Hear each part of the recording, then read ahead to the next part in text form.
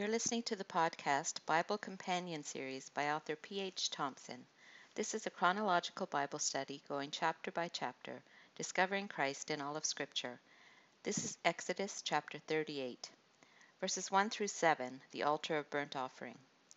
Just as the previous chapter recorded the artisans beginning construction of the tabernacle and the pieces of furniture for within it, now we hear of the construction of the articles for the courtyard. The first piece to be constructed was the altar of burnt offering. This would be large enough to accommodate an animal to be burned. It was covered in bronze to withstand fire. The ashes would fall through the grating and were to be disposed of outside the camp. It was a large hollow box to hold the fire. All the utensils were also made of bronze. It also had horns on the four corners and rings and poles, so it could be carried from place to place.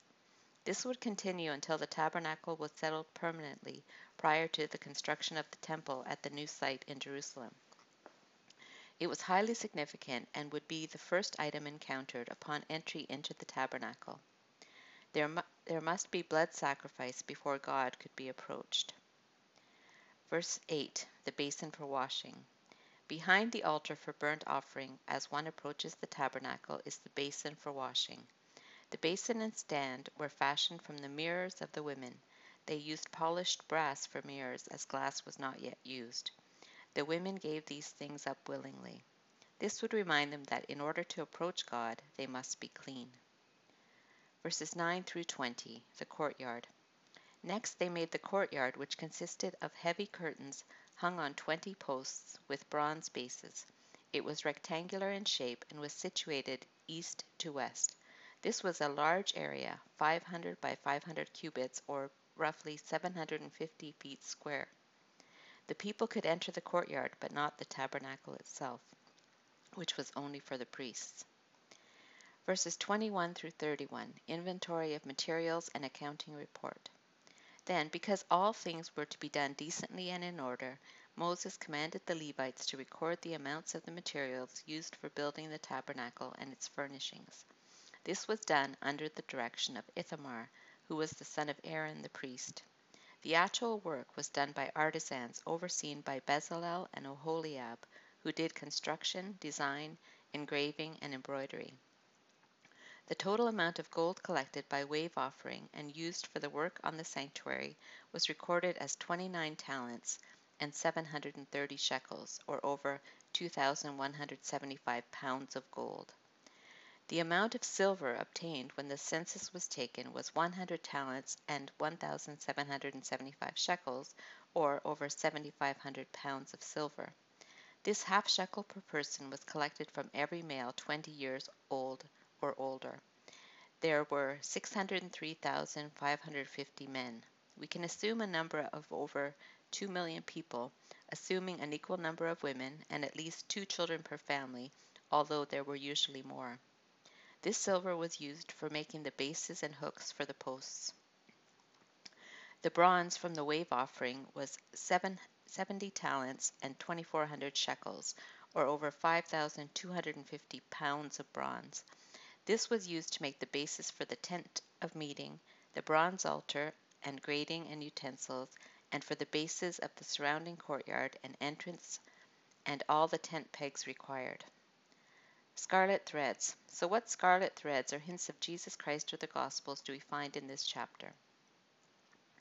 The altar of burnt offering was the first article one would see upon entry into the courtyard from the east side gate. It was important because it would remind the worshipper that God could not be approached without the death of a substitute. We cannot hope to approach God unless we approach because of the death of Jesus, our substitute, who died on our behalf. An altar is the place where sacrifice is lifted up to God. Jesus was lifted up as a sacrifice to God. The bronze altar is symbolic of judgment. Moses would make an image of a snake on a pole out of bronze, which prefigured Jesus on the cross, a judgment on sin. The altar was wood overlaid with bronze. If not for the bronze, the wood would not withstand the fire. Likewise, if Jesus were merely a man, he would not have withstood the fire of God's wrath, but he could because he was the God-man.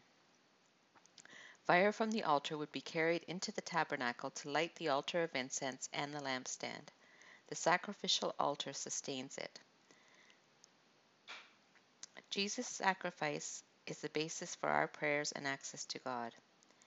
The tabernacle contained both the mercy seat and the altar of sacrifice, and both are necessary for our reconciliation with God.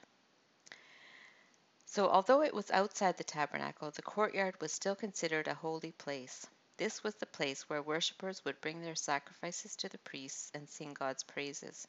Likewise, when the church meets, it is to be holy, bringing the sacrifices of ourselves, praise, good works, and thanksgiving. The courtyard had only one way in, and Jesus is the only way to God. The basin for washing spoke of the need to be clean when we approach God. We are clean because of the sacrifice He has made for us.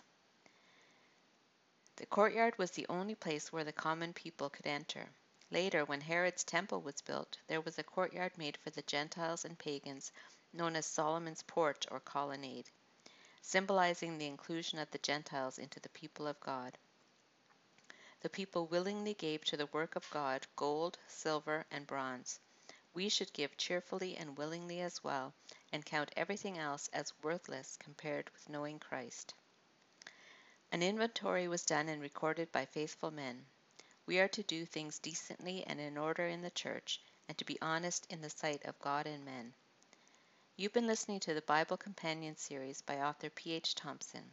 If you enjoyed this podcast, please subscribe and comment. Continue listening for Exodus chapter 39.